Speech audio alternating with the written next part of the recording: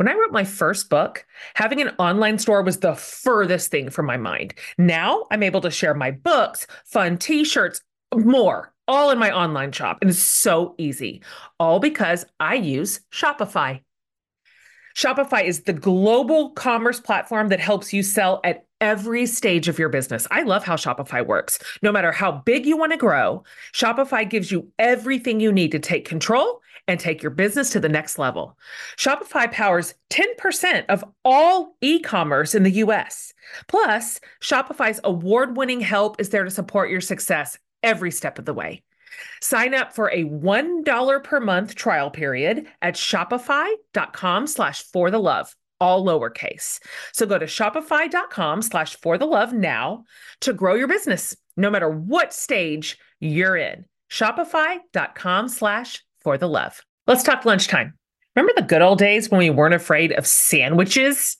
The carb fear is real, you guys. So many of my friends are watching carbs, but it's tough. I mean, the best things in life have carbs, right? Hero Bread makes those same delicious favorites free of consequences or compromises. Their breads contain 0 to 1 grams of net carbs, 0 grams of sugar, and they're even high in fiber. That's not all. The taste and texture are spot on. The soft, fluffy experience you love when enjoying like a savory breakfast burrito or a mouth-watering cheeseburger. Hero Bread has it figured out. So don't give up being a breadhead. Hero Bread is offering 10% off your order. So go to hero.co and use code LOVE at checkout.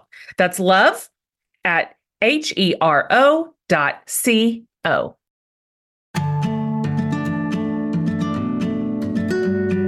What we're looking at in a text is a library of voices, and a library of voices who are in tension with each other. And therefore, the argument of being alive in politics and in religion and in the human condition is about realizing that there is a broad field with lots of space.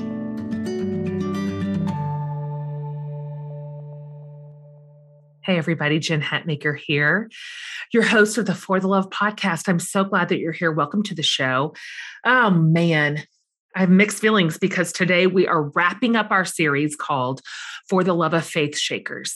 As we bring this series to an end this week, I just want to say it has been so inspiring and eye-opening to see what each of our guests have been doing as they have been people of faith in non-traditional spaces, using these unique platforms, being thoughtful, not just in their messaging, because that sounds like a commodification, but really just in their way of being, right? The way that they see God and faith and people. And it's just been, I don't know, I have felt inspired and I have felt relieved and I have felt refreshed. So much of what my guests have brought to us in this series resonate with me. I'm so grateful we've gotten to highlight them and introduce you to some of them in some cases. And this week, you guys, you're going to see this. First of all, let me look. I have now gone 20 minutes over time recording this episode because my guest is so special. I was 100% under his spell today. Under his spell. You're going to be too. Like, I just couldn't quit talking to him. And I just wanted to hear him talk forever. I don't even know what to say. I'm so happy you're listening. And I want you to listen all the way to the end. And you're going to see what I mean. We're in an interesting space today. We are in a unique space where faith and art in particular are being combined to great effect. And we are in, among other things, in poetry. And it really doesn't matter what you think about poetry. We're not discussing structure. And no matter how you feel about that genre, it is a vital and relevant form of art in our world and has been since forever. Like, poetry has existed in our world for hundreds and hundreds and hundreds of years, thousands, put forth by creators whose works are still quoted and referred to today. I mean, and then there's modern poets like Maya Angelou have used this art form to push thoughts and ideas and justice forward. Why some like Trick providing solace and comfort to the reader at the same exact time that she's challenging us, right? Poetry has always been able to do this. It is not an antiquated way of communicating with our world. What are our favorite songs, frankly, if not poetry? And talk about relevant. Let's talk about our amazing young poet, Amanda Gorman, who at 22 years old absolutely floored us, sent us through the roof at the presidential inauguration, right? Poetry matters. It's always mattered, and it still matters. And of course, we know, hello, faith people, scripture is full of poetry. Just look at the Psalms, look at the Proverbs, there's poetic language in the prophets. Like, this has always been a powerful tool to talk about faith for the people of the time to try to figure out God, how to be on this earth. What does it mean to be a neighbor? What does it mean to feel forsaken? What does it mean to suffer? Language, words, and poetry have always been a tool deeply embedded inside any sort of faith search, right? So this week, we have a poet with us this week. He happens to also be a theologian. And he's going to walk us through not just the powerful ways that poetry can bring healing and hope and reconciliation, but you're just going to have to listen because it was way more than that. I feel like I had an hour of spiritual formation today. That's how I feel. I feel like I was with a spiritual director who was walking me personally through a bunch of stuff that I've been sifting through in my brain on what does it mean to be a peacemaker and what does it mean to be a leader in that and what are the rhythms of it. And so today we have Pádraig Tuama. He is a poet. He's a theologian. His work centers around language, power, conflict, politics, religion. He has a BA of Divinity from the Pontifical College of Maynooth. And so if these don't sound like words that you know about in the US, that is because he is Irish.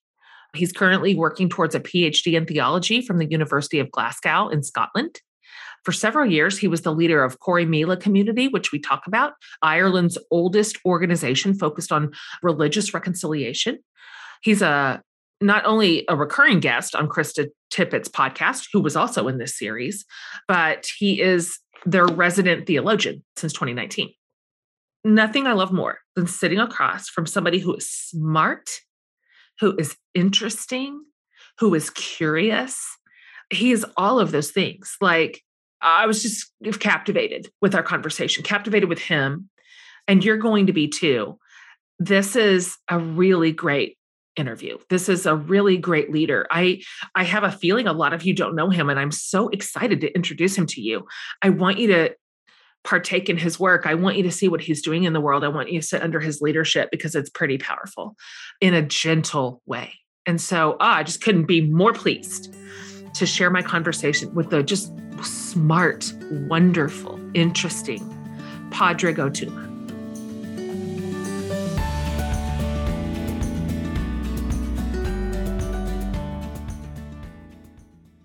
Pádraig, welcome to the For the Love podcast. I was just telling you that so many people who I love and respect and admire love you.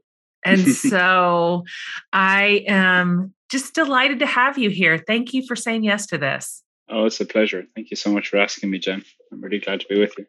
I filled in my listeners a little bit about you, kind of a little bit about who you are. But for my community who may be new to you today, I wonder if you could just high level for us a little about who you are, where you are, and generally what it is you do. And then we'll sort of get down into the granular stuff. All right. I'll try to do the high level as you ask for. So I am Pádraig Tuama. I'm from Ireland, and normally I live there, but currently I'm living in New York City. I'm on a writing residency at Columbia University. I work with On Being, presenting Poetry Unbound. I'm sure we'll get a chance to talk about that. But I suppose there's three main areas of my life. And for me, I see them all as the same. I'm a poet, and poetry, reading it and writing it it's the lifeblood for me. And then I've trained as a theologian as well, and the language and the texts about religion are hugely important to me. And then, because neither poetry nor theology pays bills, I trained as a conflict mediator, and so I've worked for most of the last 20 years in conflict mediation. And so for me, those three things are all about language. You know, poetry, religion, and conflict are all about language. So they seem like three very different careers, but for me, they're all part of the same thing. Oh, listen, you don't have to convince me that if you are going to do some deep work in theology and religion, you need to learn how to manage conflict. Like, I feel like anybody who's a Christian should also be a conflict specialist. And so, I mean, I think everybody is a conflict specialist in particular ways. We all have to live with conflict, and conflict isn't always bad. Of course, conflict can be the place from which art comes. Conflict can be the place within which brilliant friendships thrive and kind of experience the electricity of themselves. So conflict isn't something that always needs to be resolved, because sometimes you want to amplify conflict because it's really fruitful and energetic and creative. But it's when it gets violent or destructive or fruitless that it does. So I think everybody knows that line in themselves.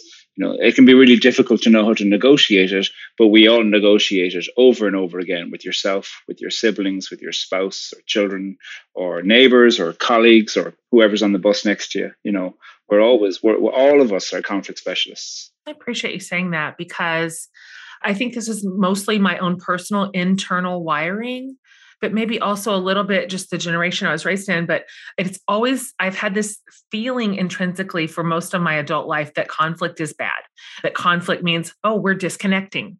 So one of us has done something bad or wrong, or just the presence of conflict itself is signaling that something is deeply like not okay. And we need to so rather than have this real healthy adult path through it in a fruitful way, my adult instinct has been to avoid it, like just shut the drawer on it.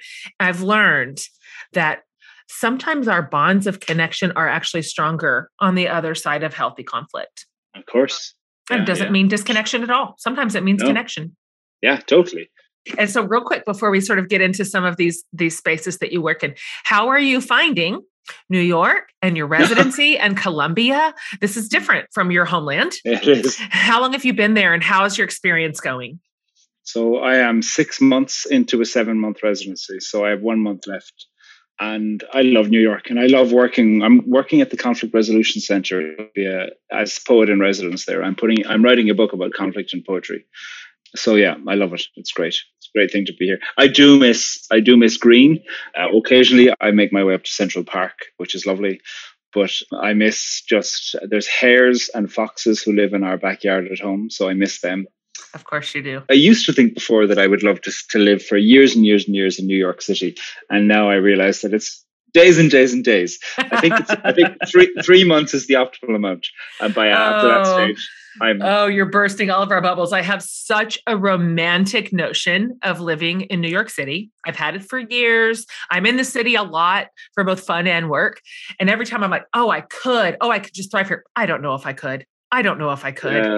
I know. I mean, you will probably hear Second Avenue. That's where I'm living. We'll probably hear Second Avenue as a conversation partner while we're talking. Totally.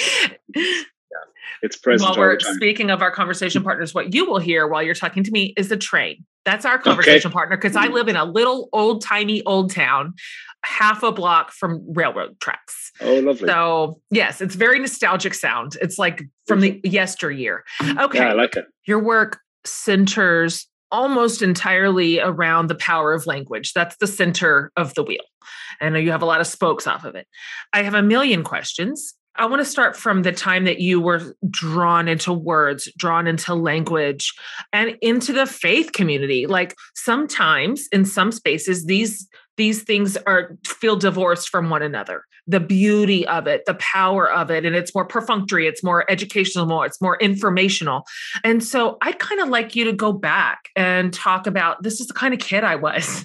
This is what moved me. And this is why I began moving into this kind of niche space that is lovely and beautiful, and I don't think widely understood. Yeah.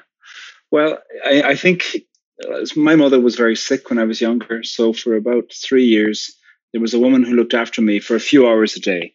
And this would not have been normal in the 70s. I'm 46. I was born in 1975. And so this would not have been a normal thing. It wasn't a child-minding situation, really. It was a relieving situation for healthcare.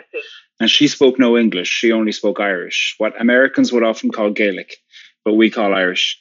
And so my dad said he heard her once try to say a sentence in English, and she had words, of course, but she had no capacity to put together a full sentence in English. And so for about 3 years, all I heard for 3 or 4 hours a day from her was Irish. So I think that's where my love of language started. When I got to school, teachers would sometimes ask me to talk in Irish, and I thought it was because there was something wrong with me. I mean, I now know that they were kind of intrigued by this 5-year-old who sounded like a 60-year-old woman from West Kerry. Totally.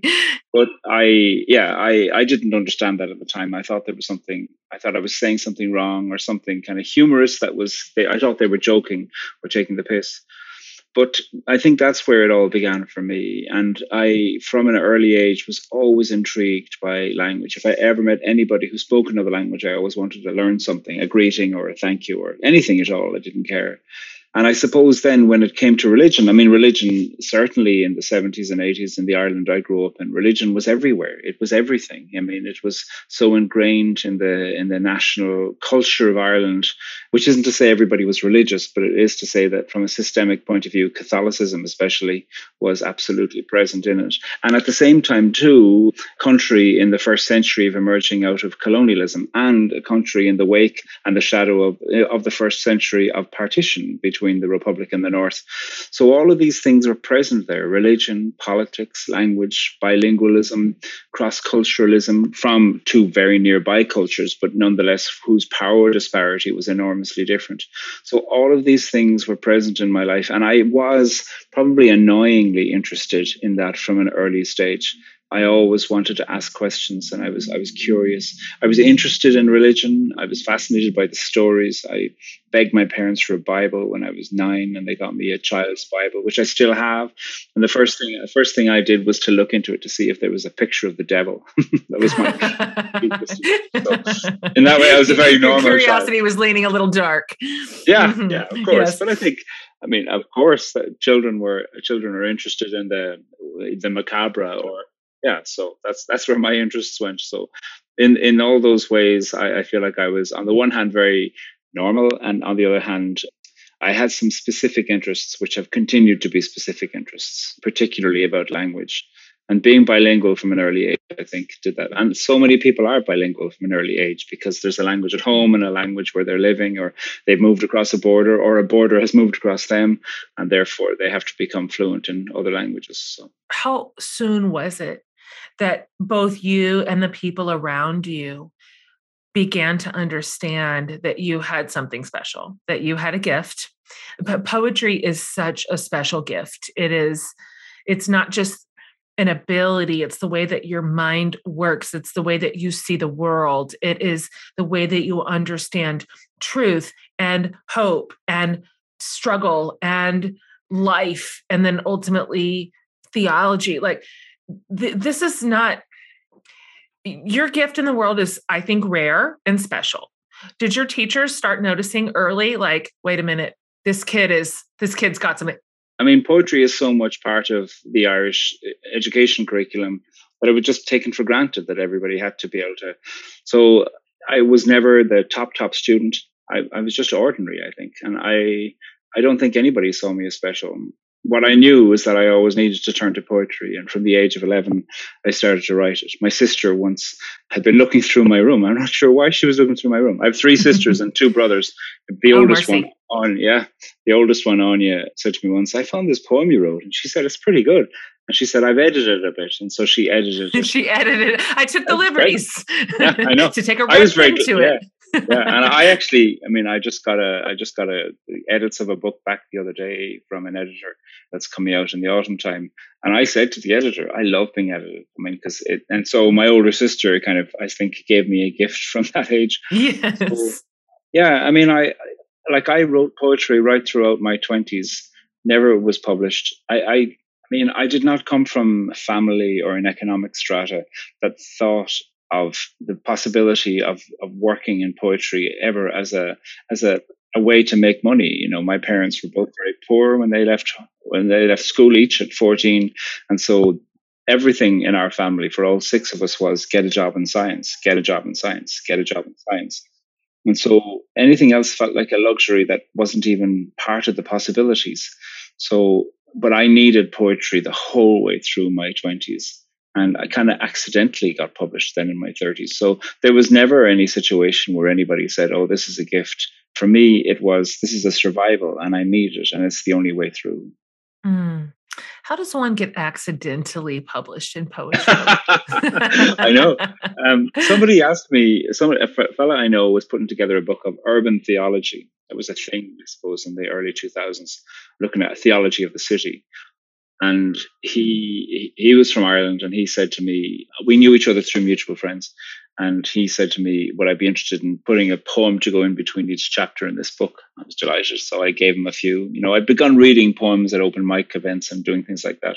Anyway, I was at a festival and I read some poems. And then that particular book that I had 9 or 10 poems in, and I'd submitted an essay to it too.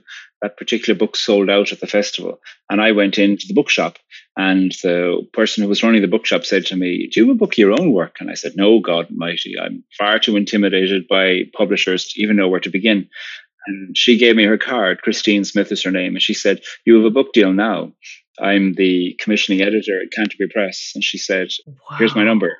Oh, I have goosebumps. Golly.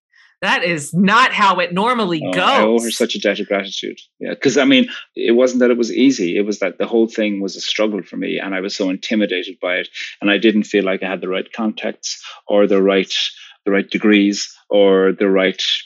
I really felt outside of it, but yet I knew that poetry was a lifeblood for me. So yeah, I owe her such a debt. How did you find that first project? Because now it's different. Before you're writing for yourself, you're writing without a deadline, you're writing without an editor, you're writing maybe without an audience or a big one at that. So I'm curious how you found that transition from amateur to published. How was that experience? I suppose I'm always curious in terms of thinking about how to write from the place of hunger, how to write from the place of need, and how to be a student at the desk of writing always, and to have a posture of learning. And that for me has continued to be really important, how to preserve the voice of vulnerability. I think that is something that does keep the writing as a project that's to be unfolded. I wrote a memoir in the shelter a few years back, a few years now. And I had a complete crisis halfway through and just stopped writing for a while, much to the consternation of my editor, Catherine. They don't love that. They don't love it. That. Mm-hmm. And the crisis, it was existential, because I was saying, what is the need for another book filled with words on a shelf? Like, what is the need for that? And what do I have to say? And I was reading a book about writing by the brilliant writer, Adam Phillips.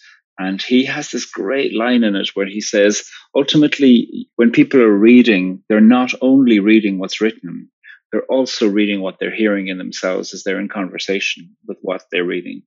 And he said, that's what the point of writing is in first hand, to put something down so that people can hear themselves in conversation with themselves. And they would forget what you've written, but they'll remember their experience. And it changed it, because I was looking for an intellectual justification. And on the one hand, what it said to me was, keep writing. And on the other hand, what it said is, ultimately, you are just the opportunity for people to listen to themselves. And therefore, it put the question of writing on a different shelf for me, where I didn't think I had to be the one to say things to people.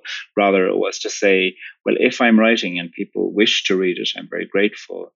And then I'm really curious as to what do they hear, because that's always their own conversation with themselves. Absolutely. That's so lovely. And that's been my experience also as a writer. And I'm curious if your reader feedback confirmed that they come to you and say, this is how this affected me. This is how I relate to this. This is my version of this thing you said. Like, has that been how your reader response has been? Oh, yeah. Regularly people will come up and say something like, I liked your poem, or I liked the book. And I used to think it would be arrogant to say, tell me about why. But now I always say that, because within a sentence, they're telling me something about themselves, something that's right. Important, and a place where they were, or an experience, or a time in their life when they were reading something. And to think how moving that they chose to carry a book that I wrote around with them, or that book seemed to come to them during a time. And they used that book for listening to themselves. And I am so moved every time people say that. I'm sure you are too. All of us, I think, bring ourselves to language in a way where we are looking for lifeboats, little rafts to help us in difficult times. And I am in debt to so many writers who have affected my life. And so if there's one person in the world who says to me, "Oh, that was a small help," I'm full of gratitude. I mean, when I think about the books that I've read, that people they put their labor on the page. It was their story, it was their perspective. But what those books became for me were lanterns on my path that I could see and follow. And they moved me. They moved me down. They moved me down the road, and they mattered to my thoughts, to my understanding of God, to how I want to be in the world, to what matters. I mean, and to that point, I'm with you. Debt of gratitude can never be repaid, but also it is the alchemy of what their words created in me that I walked up to the table with, and now I'm different for it. So, right. What a wonderful way to think of ourselves as writers, that we're almost a conduit. Take us kind of out of the importance of the thing, but that the words become this conduit for people's growth, for their curiosity, for their healing, whatever the thing is. Now that is exciting work to be a part of with less pressure on it. Yeah. And I'm part of the recipient of that too, in the hope that it's to write something is to be in conversation with the project of writing, of language. I mean, I don't understand what I write. I think I try, and I apply craft and form and learning. I work as hard as I can, but there's always a way within which writing knows more about you than you know about it. And it reveals itself back to you at different times.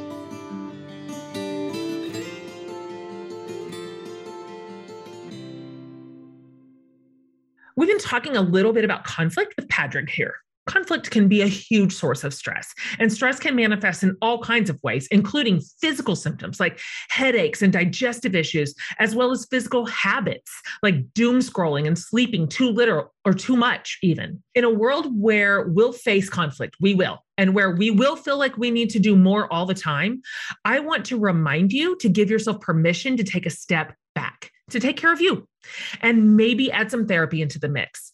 BetterHelp online therapy can be an asset here to help your wellness and navigate the things that feel stressful in your life. I know my own online therapy appointments have been a game changer for me. BetterHelp's customized therapy approach offers video, phone, and live chat sessions with your therapist, so you don't even have to see anyone on camera if that feels hard. It's also much more affordable than in-person therapy, so give it a try and see if online therapy can't help lower your stress too. This podcast is sponsored by BetterHelp. And For the Love podcast listeners get 10% off their first month at betterhelp.com/forthelove. That's BETTERHELP.com/forthelove.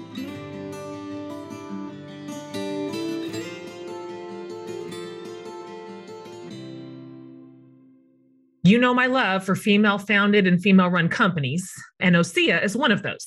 They've been making clean, vegan, and cruelty-free skincare since 1996, and yet they're always innovating on effective new products.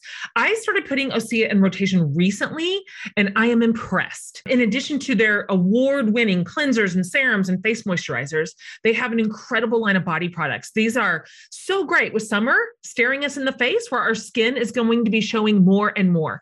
The Osea body oil is exactly what you want going into the warmer months because it literally makes your skin like glowy and luminous. I also love their body butter, which is a newer product. It's proven to moisturize your skin for up to 72 hours. That one is transformative. It has a lush, hydrating, non-sticky texture that makes your skin look amazing. So find your new skincare favorites at OseaMalibu.com and get a special discount just for our listeners. You can get 10% off your first order with promo code FORTHELOVE at OSEAMalibu.com. Also, you'll get free samples with every order, and orders over $50 get free shipping. You're going to want it all, guys. Go to OSEAMalibu.com and use the code FORTHELOVE.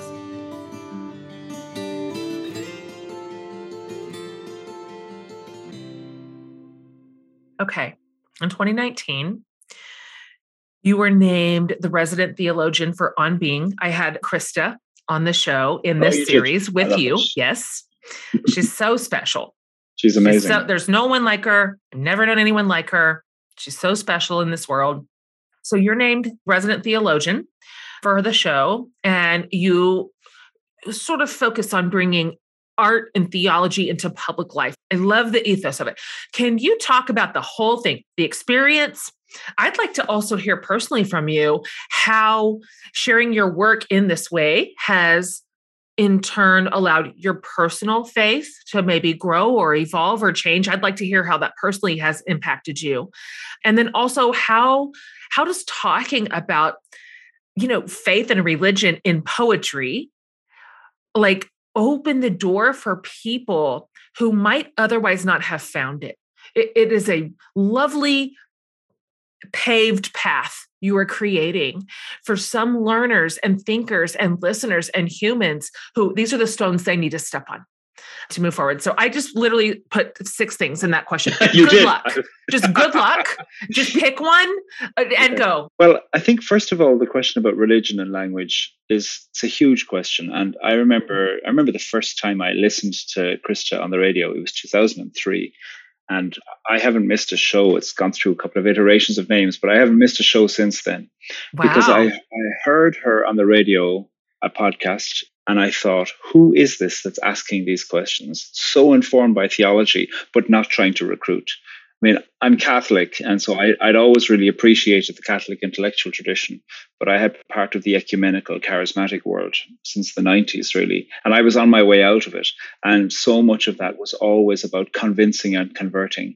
And I've given up on that a long time ago because I'm utterly uninterested, because it's a commodification of human encounter, is to think that it is about convincing and converting somebody into your way of using language about God. And so as a result of that, I suppose I was looking for language that, what I now would say is that I was looking for language that could see the theological enterprise as curiosity. And that's what I found in Krista's intellectual work, as well as her encounter work and her broadcasting work. And that for me has shaped my life, really, has been to think about theology as a starting point for a conversation. I have no interest in whether somebody does or doesn't believe in God. I have no interest in whether we agree. That doesn't interest me at all. I hope we don't. I don't agree with myself, so I don't really agree with anybody else. Same. Yeah. So what I'm really interested in is saying that religion is literature. And like, to just take the book of Genesis, for instance, the first letter of the first word of the first sentence of the first chapter of the first book is B. It should be A, really, according to all literary convention. And what that does is it says, perhaps, that the character of the nature of sibling rivalry between A and B is going to be important for the rest of that text. And it is. Over and over again, what you find in the book of Genesis is sibling rivalry between pairs of sisters, between pairs of brothers. And therefore, I suppose what interests me is to see that religion and poetry and literature are all trying to figure out, what does it mean to be human? And one of the failures of imagination that had really irritated me when I was more involved in charismatic religion was that it saw itself as separate from the world rather than as part of it. And I am never interested in recruiting anybody into religion, but I tell you the absolute truth. I'm really interested in recruiting religious people to the world. Not by saying leave your religion behind, but by creating a path where you realize actually the texts that I love and have been shaped by are texts of the world, because they wonder about what it means to be alive. They wonder about power. They wonder about trauma and impact. They wonder about meaning and the place of art and the possibility of change and the place of the stranger in the community and the place of the community to the stranger. And these are world texts. And so for me, I'm absolutely all about a pathway, but it's a pathway from the religious imagination into the world, not by leaving your religion behind, but being aware that religion has always been part of asking the questions about what it means to be alive. And it is a relatively recent thing that religion has often been commodified into, will you or won't you get into heaven? That's utterly, I have no interest in that, really. I have deep interest in, do the words we use help us to make some kind of sense of the world? And when there's no sense to be made, do the words we use help give our grief voice? Like, I think of the prophet Jeremiah, who turns to the God character in that text and says, you are to me a deceiving stream, and I curse the day when I was born. my God, look at the poetry and the power and the truth in that. That's what I'm interested in the possibility of poetry and religion in conversation with each other. So the work with On Being really is knowing muscularly and confidently that theology has been asking questions about what it means to be alive for a very long time. And theology has been poorly served by some very strident public voices about religion in the world. And so it is to say On Being is just one part of many, many organizations who know that theology has an intellectual contribution to the world, not by trying to convert or convince anybody, but really by saying the questions that are at the heart of religion are the questions that are at the heart of democracy, of politics, of power. Who are we with each other? How can we be towards each other something that might be more than just the market economy? How can flourishing have something there? How can the way I understand the purpose of humanity influence the way that I act as a citizen? These questions are at the heart of theology, and they're at the heart of the work at On Being, as many other organizations do. I mean, when I tell you, I could listen to you talk about this for the rest of the day. I am so drawn. I'm so drawn to this. This is the posture and the thrill and the through line of humanity that drew me also out of the convert convince space. And I feel like I got faith back. Like I got back a God that felt worth caring about or believing in even. And I got to be a citizen of the world without being its gatekeeper or its represented. I don't know, but that was so exhausting. It always wore to me like an ill-fitting coat. Even when I didn't have the capacity to understand a different way of being in the world, that was the only template I'd ever been handed. And even then I was like, this can't be right. Like, this doesn't feel good.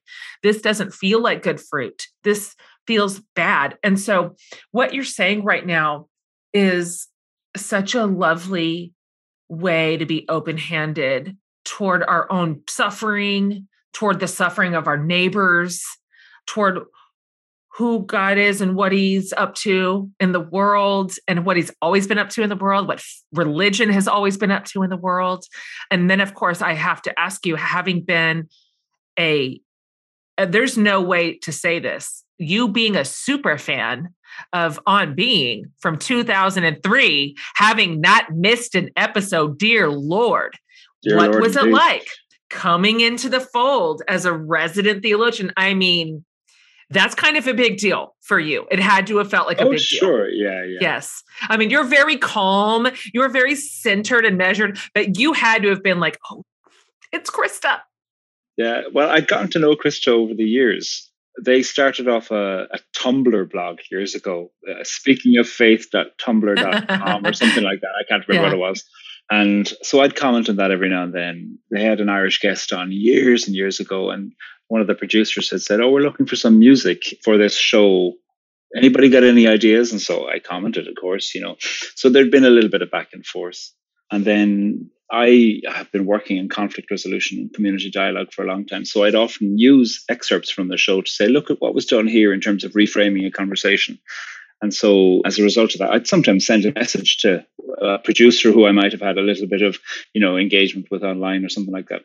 And then Krista very kindly wrote an endorsement for a book. And then I led a staff retreat. So there had been slow, we had been getting to know each other. And then when I led Corrymeela, which is Ireland's oldest peace organization. I want to talk about that next.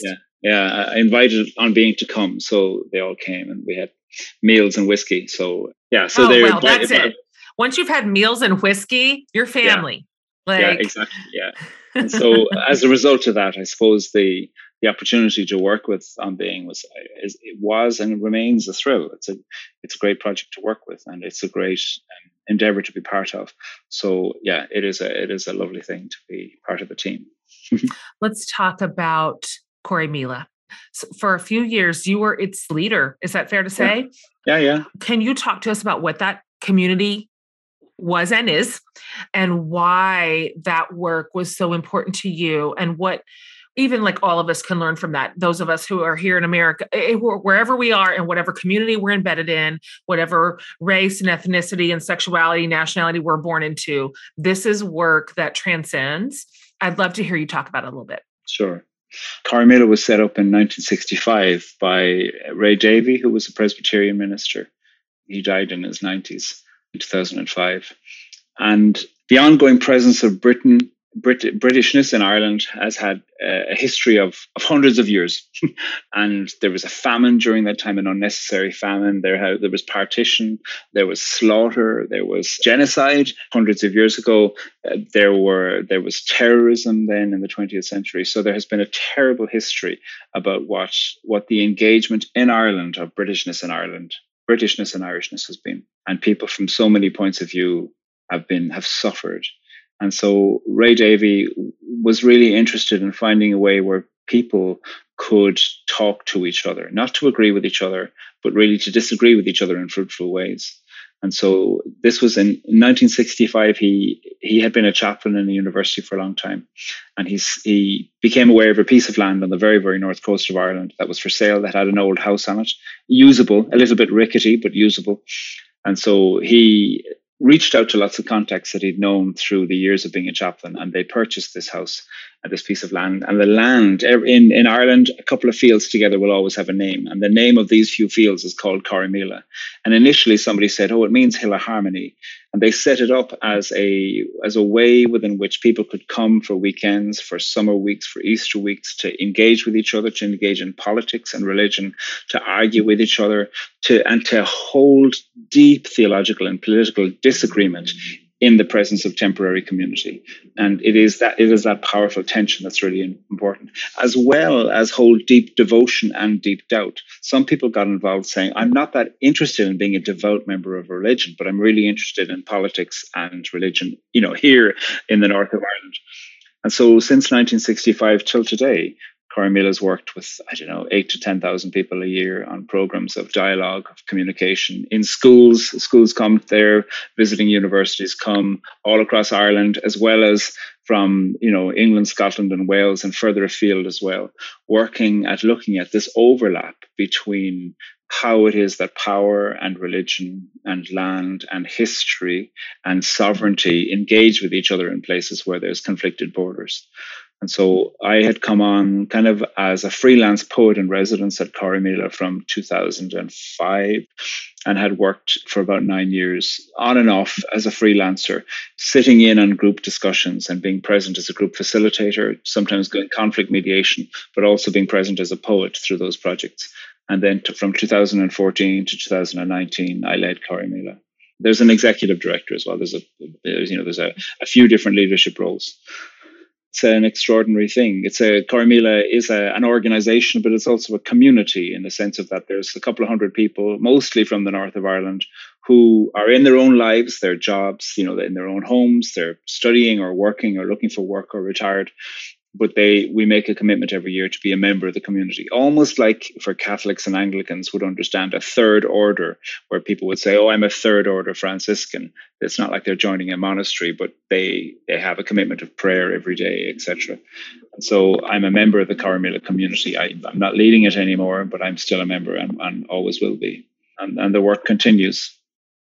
It does. And that work continues everywhere. This idea is powerful to me, this creating a space for it.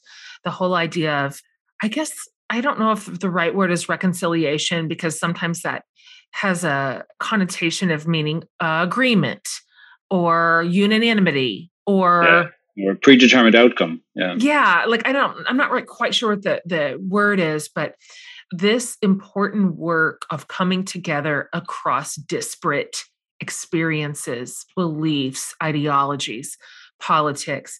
It's so relevant. And I think about our experience over here in the United States right now, when I drop this down into a faith context, and I think about the issues that have absolutely plagued and sunk the church forever: race in the church, gender in the church, sexuality in the church.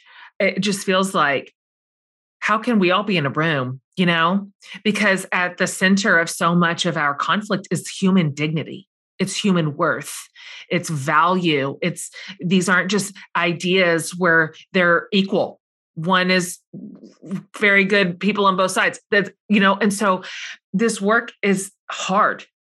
And I'd like to hear you speak into it as we stare down issues of identity and authority and inclusion in a space where we don't necessarily, it's not like tell me why you're racist and let me see if I can understand. You know what I mean? Yeah. How would you say that? I don't even really know what my question is, except that this is your specialty. You are a conflict mediator. And so how do you suggest we begin to approach what feels like a divide too great to ever find a bridge? Yeah. Well, I think, first of all, to try to step back and look at the landscape of the question of community where there's been prejudice and horror. There are a variety of ways to try to intervene. And I'm utterly uninterested in creating a hierarchy of those variety of ways. What's needed is that each of those can flourish and interact well. So groups like Corrymeela would, I suppose, be called encounter groups, where in the context of Ireland, I don't know enough to know whether this is recommendable outside of Ireland or not. So I'm only speaking from the point of view of Ireland. In the context of Ireland, what has been necessary has been to have situations where community members and community members from different points of view, from different experiences of victimhood, etc., can meet each other in encounter. And that is a really important field in that area of conflict resolution, but it's not the only one. There's other groups that are looking at legacy, looking at the legacy of partition, looking at the legacy of history. There's other groups who will look particularly at policy. And then there's other groups that will look particularly at reparation and change. And then there's other groups that will look at the democratic process within the context of that. And then there's also overlaps between all of those. There's other groups that will look at educational change and educational policy.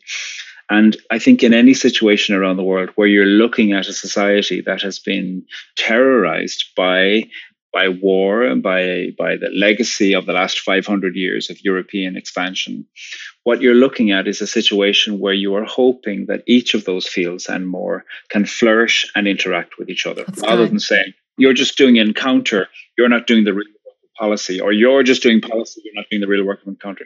We need them all. And so within the context of that, I suppose, as I look at the States, I see groups that are doing all of those and more, that are, raising voices, raising awareness, doing quiet, unbroadcasted work, doing policy change, doing educational change, looking at what would reparations look like, looking at what would a truth commission look like into the history of Indigenous experience in the United States, as well as Black experience in the United States, looking at all of those things. And each of those fields is really important. And sometimes what I hear in well-meaning people is that they think, well, I'm more of an encounter person and I'm more of a policy person, and the argument is which one is better. Neither is. What we need is them all. And one of the things we know is that when politicians who deeply disagree with each other can get in the room and manage somehow to have a fruitful engagement and a fruitful argument, that will be helped by the possibility of human encounter and by policy. And so what we are always looking for is to be fluent in a variety of those fields. And that, I think, is a helpful way to understand some of the work that we're always trying to do. And that often when people are arguing with each other, they're arguing because perhaps they aren't quite aware to go, actually, all of these components are important. And the question is which one are we focusing on for this meeting? And it's not to demote the importance of the others. It is to say that actually this is what we're looking at particularly, but to say there's another group that are doing this other work really well as well, and we really respect and admire their work. So much of the work of peace can be undone by the peace field being partitioned and segregated and fighting against itself. And in that context, I think when people can realize to go, legacy work and reparations work isn't holding me accountable for something that my ancestors did 400 years ago. But I do understand that time moves in different ways when it comes to history. And so I am benefiting from what was done 400 years ago. And suddenly you can go, oh, I understand what's happening. That all of these different parts of the peace encounter world and the peace engagement world can be understood in a way where we don't fight so much about the things we're fighting about, but we can be more clear about what we are talking about. And therefore, within the context of that, have a place for rage, have a place for art, have a place for boring policy, have a place for human encounter, have a place for gestures. Each of these is important when working together. Have a place for curriculum change, etc. Finding a way where all of these things can can be in community and connection with each other and intention with each other. I hope I that's love helpful. this. It was so helpful. I don't know if I've ever heard someone give such honor to all the disciplines of peace, that we literally need them all. I'm so happy someone is working on curriculum change while I work over here in storytelling. It's all necessary. Exactly.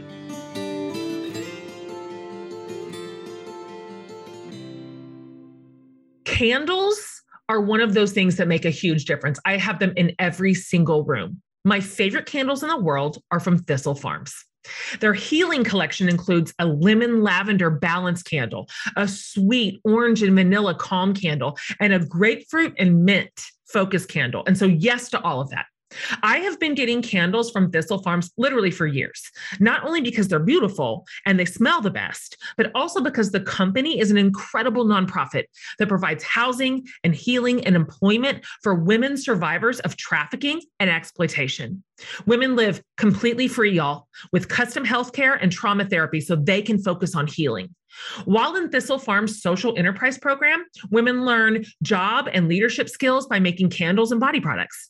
The money from the sale of the products helps cover the cost of the program, while the women build up savings to restart their lives. The Thistle Farms cause is just so important, and their products are delightful. So see it all and find out more at thistlefarms.org. When you check out, enjoy a special 15% discount by using the code FORTHELOVE. That's thistlefarms.org.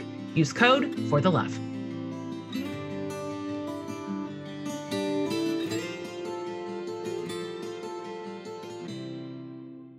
Let me ask you this in the encounter space on a more granular level. And of course, you've seen this tens of thousands of hours in your work. In the encounter space, when you are in a room of people with disparate experiences and perspectives, what is the biggest hurdle to having a fruitful discussion? And then if you could parlay that a little bit into your best counsel in terms of how do you get in your body and in your mind into a space that you can be a fruitful contributor, no matter how passionate and fiery you feel about the thing on the table. Like, what's going to derail us and what's going to re-rail us? That's really what I'm asking. You know, the longer I've been in this, the more I'm open to being surprised by everything. There's always homework to do, of course. And was it Studs Terkel, that great American interviewer? He was asked what the key to interviewing was, and he said homework and humility. And I have found that a guidance to any kind of group work that I've done for years, which is to do the homework. Who's there? What do I need to know? What experiences will be happening? How do I tell the story and how would they tell the story? And within the context of that, to plot the lines of power, to do the work in terms of group dynamic theory, all of those things. There's a lot of homework to be done. And in the room, to have the humility to notice what's actually happening rather than what I assume will happen because of what I think I know about what's happening. So, like, the best way to do all this work is to tell stories. So one time I had been asked to speak about forgiveness to a grouping of people. They were women from inner Belfast, and they had very different experiences of politics in their lives, each from working class communities that had been derided in public, but one from a British Protestant working class community background, one from a Catholic Irish working class community background. Each would hold each other responsible for all kinds of things. And so I was asked to speak about forgiveness, and they had asked that. It was a community group that had asked for it. And I said, look, I like to use a story when I talk about forgiveness because forgiveness is abstract. And so I said, can I use a story about a man who had been, his wife had been killed in a bomb, and he had public language about forgiveness that I really trust. I think he's brilliant. And they said, this is perfect. The community group leader said, this is the perfect story to use. So I went in and I had written that story out just on a single page. I said, I'm going to pass this out. You're going to read. You can have all kinds of thoughts about forgiveness, but we're going to use this story as a template for discussing it practically. And as soon as I passed the sheet of paper with the story around, I knew something had gone wrong. Absolutely wrong. And I'd done all the homework, but nothing had prepared me for this. Because somebody said, do you realize that the bomb that killed that poor man's wife, I was the first respondent on the scene? Oh, She wow. said, I pulled rubble off of other people's bodies. Wow. And my first response was to look at the community leader and go, what the hell? Like, what? I asked, was this the right story to use? And you said it's perfect. And I felt, frankly, I felt a bit set up. And at the same time, I knew really quickly that whatever I was feeling, and whether that was incompetence or being set up, that was irrelevant now. What was relevant was happening in the room. And the bomber, there were two bombers, one of whom had been killed in the bomb because the bomb had gone off early, and the other of whom had been imprisoned and then freed on amnesty in our peace treaty. And the bomber was a neighbor of somebody else in the room. Oh, gosh. Oh, So- wow. So Layers. it was layers and Mhm. layers. It was all there. And I said, I'm getting so much new information now. And I, first of all, want to say I'm very sorry that I didn't do the work to know that this would be the case. I wouldn't have done that. And I swallowed the blame I wanted to assign to the person who should have ordered me. And then said, we have options. I can leave the room. You can talk yourselves. We can try to talk together. We can just take a break and you can have a discussion. There's all kinds of options. This has happened and I wish I could undo it, but I can't. But we have options. And I know that this is a room of people who have been meeting together for a year, every second week. So I know that you have processes and I will honor whatever you decide. And they said, let's stay in the room and talk. And so that's what we did. We stayed in the room and talked. And it was raw and powerful and difficult. And for years afterwards, that group continued to meet and said that this was the experience that gelled them together, not because they agreed with each other at the end. They each still apportioned blame in different ways at the end. Some people blamed the British government, some people blamed Irish terrorism, etc. People fundamentally disagreed and would vote in different ways. But the place of encounter was not a saccharine, oh, it's lovely, let's hug and kiss and say, oh, we're all one group now, differences don't matter. They were saying differences do matter. And we are able to talk and argue about them in a room without recourse to violence. And that's the kind of leadership that they demonstrated. And that, I think, that's a story that always I keep close to my heart, because I think if I think I know something about a group, am I correct? I'm probably not. For years, I mean, I suppose my conflict mediation has been in two areas. One area, which is about people dealing with the legacy of British-Irish conflict in the north of Ireland.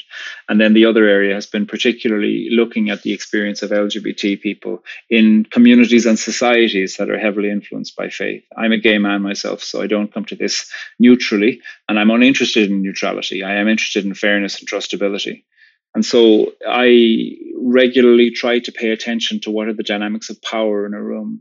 For whom is an idea or an opinion a concept? And for whom does it mean I don't feel safe anymore? And those are two very different things. And yes, they are. Does a grouping of people in a room know how to measure the impact of their intention? So they might say, my intention is to be loving when I'm talking about this, loving God, loving you. So therefore, I'll speak about my concern about LGBT lives in public. And somebody else might go, actually, your loving intention is causing me to feel like I'm about to be fired.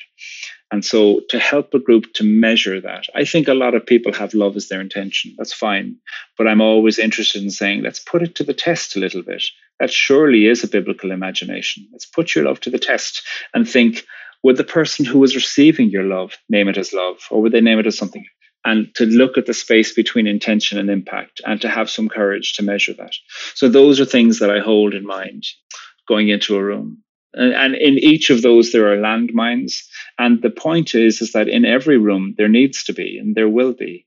And it isn't about doing the work to avoid them. It is about having the preparedness and the possibility to not be clumsy in creating them, but also when you encounter them to speak with respect, to say, look at this, there's information that we need. What's a possibility for dealing with this information correctly? And who is leading in this context? Are there ways within which people of good intentions, but actually really damaging practices are leading something? Or is this being led in a way where people who have suffered the most will have trust in the process? So all of these are things that I think of when it comes to planning an encounter group. This is so good. That is so good. I'm glad this is your job. You are so good at that. Everything you just said is powerful. And we have the opportunity to practice that in our real lives, and usually probably in a smaller scale, sometimes to a larger scale, but even one-on-one with a friendship across the table. And thank you for that. Thank you for everything that you just said. I'm going to go back and listen to that. A story, like some friends of mine go to a church that's pretty conservative. And in the lead up to the referendum about equal marriage in Ireland a few years ago, at this church, the minister was saying, well, obviously, we all here will be voting against equal marriage. And the assumption was, and these friends of mine love their church, and they don't just love it patronizingly, they love it truly and deeply. One of them put his hand up during the service, which isn't a regular thing to do, and said, look, he goes, I know I'm a minority in this church in the sense that I'll be voting yes to equal marriage. And he said, I'm not trying to change other people's opinions here. But what I do want to say is simply to say, I celebrate the fact that I belong in a congregation where I know I can put my hand up and say, I disagree with this, and we still will be part of the same parish. And that was really, really difficult for some members of the church to hear that, because some members of the church were looking for a sense of group belonging that was based on the idea we all agree on this particular topic. And what my friend was doing very cleverly was to assure love and to say, actually, we don't all agree with each other, and was also interrupting a certain liturgical practice of power, which is that the preacher gets to define who the we is. And actually, the preacher is the last person to do that, because typically the preacher is only there for 7 years before moving on. The we of a community is usually much longer than the jurisdiction of the preacher.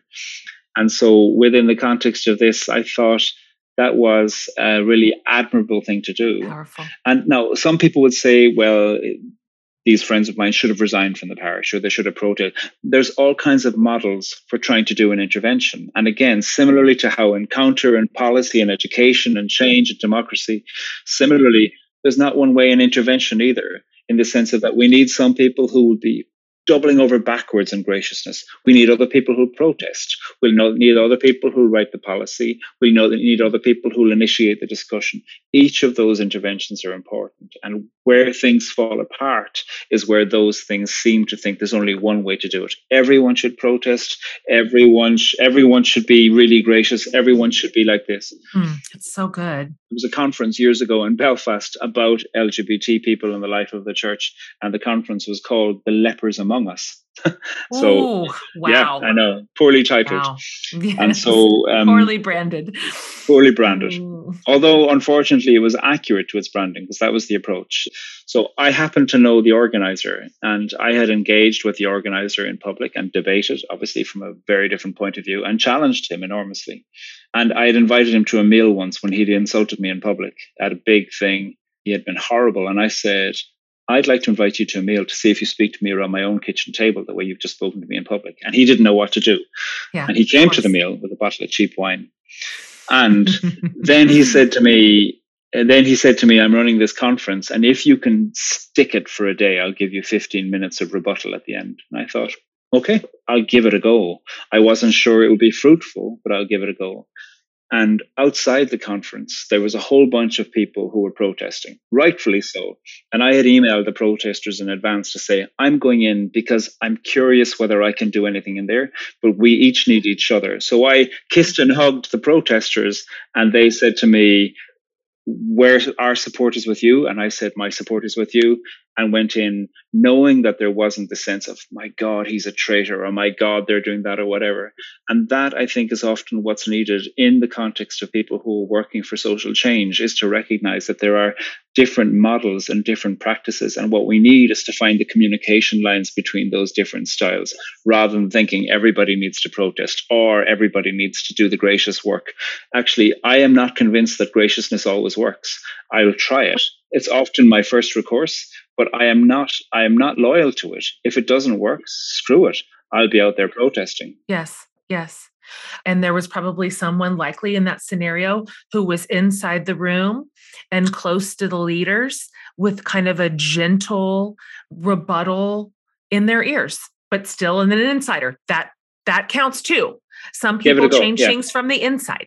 How did your rebuttal go? You have to please finish the story. You got 15 minutes. How did it go? I wiped the floor with them. I believe you. Of course I did. I believe you. The language was complete failure of language. LGBT people were being spoken about people as being incapable of love. We were only being categorized in the context of victims. We were being spoken about through people projecting their erotic fantasies onto us. And so it was easy to say at the end, I love poetry, and you seem to allow no space for people who are LGBT. I was the highest scoring student in the Vatican College in particular aspects of my degree, and to say, I love theology, and you need to read the text more because the text is brilliant.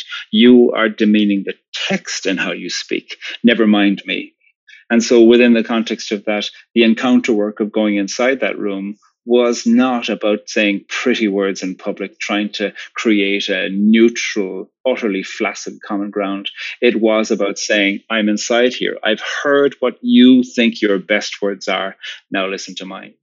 And so in the context of that, it was a good thing to say, I know that everybody in this room, there's about 100 people there, I know you are deeply committed to the truth. Listen to some. This is what our work is. Wow. Yeah. You're the guy for that job. That guy regretted giving you the microphone for that last 15 minutes. Yeah, I'll tell you that. Yeah. For a while, I'm the person for the job. But that's a really important thing to recognize, is that even though that is something that I've done for a long time, that too shouldn't be an identity of mine, because there are times when it's too much. Absolutely. That's a labor. When I'd invited that guy to my house, he said to me when he got there for the meal, I had a friend with me because I would never be alone, because I wanted the protection, because I knew what people can say, oh, this is what Pádraig said to me. The guy said, will your partner be here? And I said, actually, no. My partner is delighted that I'll have conversations with people who come from your point of view, but he never wants to meet you. So he's left the house for the evening. And that was an important piece of truth to say. Yes, absolutely. Oh, gosh. I literally have so many other things I want to talk to you about. And I'm so grateful for not just your leadership here, but just kind of who and how you are in the world. I feel like I've just been instructed and really led, and you've done some modeling for me in the last hour that is really powerful. And as you're talking, I'm dropping it into my context as a leader even. And anyway, thank you. Thank you for bringing this to bear, not just to my community, but to me today. I needed to hear some of the things you were saying. I want to wrap this up with you, Pádraig, because this is a series where we have been really interested in talking to people of faith who are doing their work outside of traditional structures. And that's very interesting to me. We're not talking to pastors, we're not talking to church planters or whatever. We're talking to Krista. We're talking to you. And so these are some questions that I'm asking everybody who is bringing their sort of work to bear in different spaces that aren't necessarily systemic religious structures. Here's one, and this is just top of your head. So you and I are the same age. I'm a year older than you. 1974. 74. When you look back over your personal faith story, if you will, what would you point to, or if you even do? You're a process guy, so I don't even know if you'll have an answer for this. But if you said this was a thing that happened, or a thing that I heard, or a new way that I understood something, or a decision that I made that caused a pretty big sea change for you in the life of your faith, where you went, this was a stake in the ground for me. Yeah. It happened accidentally for me. I had an exam to write in my undergrad. I studied theology, and the exam posed the question about the prophets of exile, or some of them, Ezekiel, Jeremiah, and Isaiah, and said, what were their three differing political views about the reestablishment of the city of Jerusalem? And I realized as I wrote it to go, these three guys would have hated each other. One is about, the city is open, the mountains and the hills will bow down, people will arrive. Other people were like, hey, build high walls. And, and within the context of that, I thought, if you were to gather all the authors of the Bible from the Hebrew Bible and then the Christian texts, if you were to put them all in a field, I think they would hate each other at times. And they would not agree with each other on this word of God or the question of God. Genuinely. They would, and as a result of that, I thought, oh my God, there's room for me. So Yes, that's I, so I, good. I have no interest in the question of heaven. I've always found it an idolatrous imagination. I am really interested in how we relate to each other with language. And so I'm not interested in people belonging. I'm not even interested in defining God, because for me, agnosticism, saying I don't know, that has been the thing that's held me into the possibility of language. So I know that I'm usually in the corner with the people who wrote the book of Ecclesiastes. There's a time for this, a time for that. Will good come if you do I good? We love don't it. know. Probably not. Do good anyway. That's the corner I'm in. And that exam made me realize it's not like I aced the exam and, got 100%. I did okay. But that exam made me realize that one of the major things that happened for me in studying theology was to realize that what we're looking at in a text is a library of voices, and a library of voices who are in tension with each other. And therefore, the argument of being alive in politics and in religion and in the human condition is about realizing that there is a broad field with lots of space. I love that. I've learned that from some of my teachers in the last 10 years.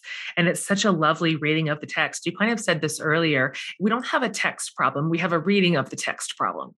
And so, what a wonderful way to be able to take our vice grip off of the text and rather look at it in all its conflict and mystery. And it's wild in its breadth, just wild, just absolutely absurd. Like there is no through line of same, same, same, same. And so to me, this is so exciting. It's so refreshing. And it opens up for me the possibility of all things new.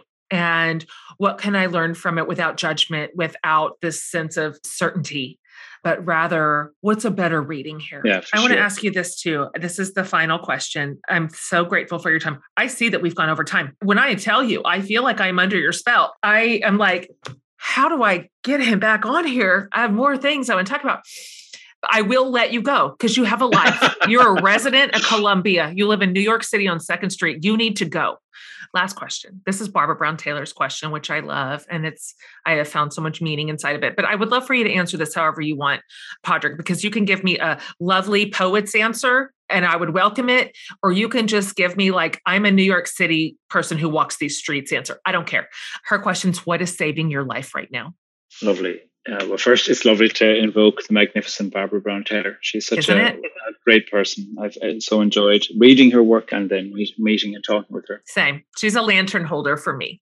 Yeah. Ahead of me. Mm-hmm. I have two answers. First of which is this question of pay attention and paying attention to what's happening. My friend Marie will sometimes, when I'm on the phone with her, she'll say, "What can you see right now?" And it can be as simple as, there's trucks going out. There's a little bit of light coming through the clouds. I can see a single star breaking through. One day I was looking out my window and I saw 3 nuns on New York City city bikes soaring down 2nd Avenue. It fits. Their habits flying up behind them. I love it. And it was just and paying attention to what is, to the human experience right in front of you. There is consolation and desolation happening all the time. And I do find that one of a spiritual practice is to pay attention to the events that are happening right in front of you and to see those things with all of their multiple layers of meaning. And so, that really helps. And the other thing that helps me is Reese's peanut butter cups. Oh, I love, we don't get them in Ireland. And why are they so good? I can't imagine that there's anything good in them, but they are so good. No, it's all chemicals. It's chemicals and sugar. It's not real. Okay, I do want to tell you this because I don't know if this is an American phenomena. I'm not sure. But have you had a s'more? You know what I'm saying when I say that, where you do your marshmallow and the graham cracker? People have told me about them. I think this might be American. I'm not. Apologies to the rest of the world if it isn't. But, we do this around campfires. And we do it with our graham crackers and we have our little square of Hershey's chocolate and then on goes the melty thing. Well, about 5 years ago, I was around a campfire with a new friend and with my eyes, I watched her get her graham cracker and put a Reese's peanut butter cup on the bottom and then her melty marshmallow. And I was like, I feel like I just started living just now. Like everything has been just a dress rehearsal until this day. I didn't know we could do that. And I've never had one not like that since. Never. I must try that sometime. I need to be invited to a barbecue in America. I mean, you have one more month here, and I feel like this needs to be priority. I mean, please do finish your writing project, but also if you can make this happen for yourself, you will think fondly of me. You will be like, Jen Hatmaker taught me that. Jen Hatmaker gave me this idea. That's right. That's right. Okay. Last, can you please tell my listening community where's the best place to follow you, to find your work? So I've got a website. It's just my own name, pádraig.tuama.com. And it's same for Instagram, Pádraig.tuama there. So that's a good place. I typically put links up.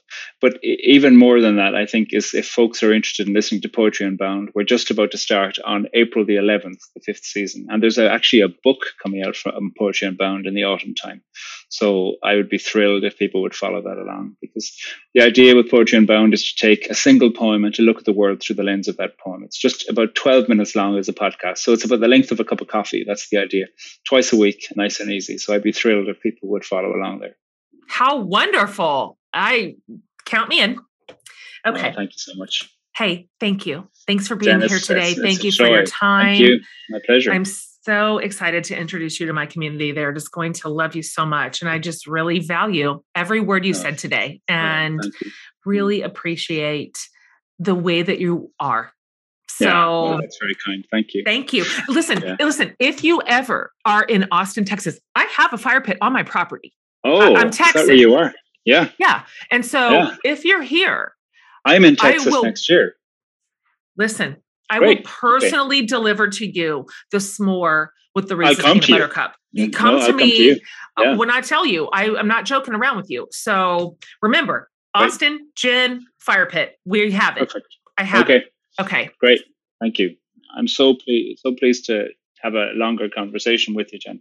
Yeah. I've heard about you from other people that love you too. So it's lovely to meet you. Okay. Until next time, let's just say it like that. Yeah. Okay. Until next time. Thank you. Great. Bye now. Bye.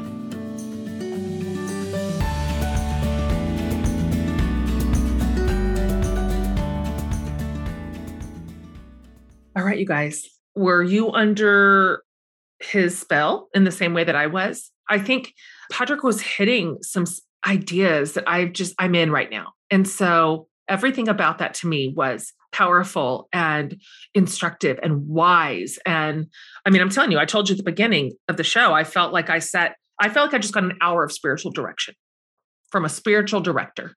So as mentioned, if you go over to jenhatmaker.com under the podcast tab, I'm going to have this whole episode for you, but I'll also have show notes, and then I'll have all the links to Pádraig's stuff. This is a good one to share. Share this with the searchers, the seekers in your life. Share this with the people that you trust to have faith conversations with. And guys, anytime you share our shows, we are so grateful when you put them on your social media accounts and you send links to your daughters and your moms and your sisters and your spouses and your pastors. That all is so meaningful to us. So thank you every time you trust us to talk meaningfully into anything at all in your world. And so anyway, today was good. Really good, really powerful for me. And I hope it was for you too. Guys, thank you for listening. Thank you for being an incredible podcast community. We're in our 4th year together and I never get tired of it. Never. I love this work. I love my guests and I love you. So on behalf of Laura and her podcast team and Amanda and I, thank you for being here and subscribing and rating and reviewing and sharing. You're the greatest. New series starting next week. Don't miss it. See you then.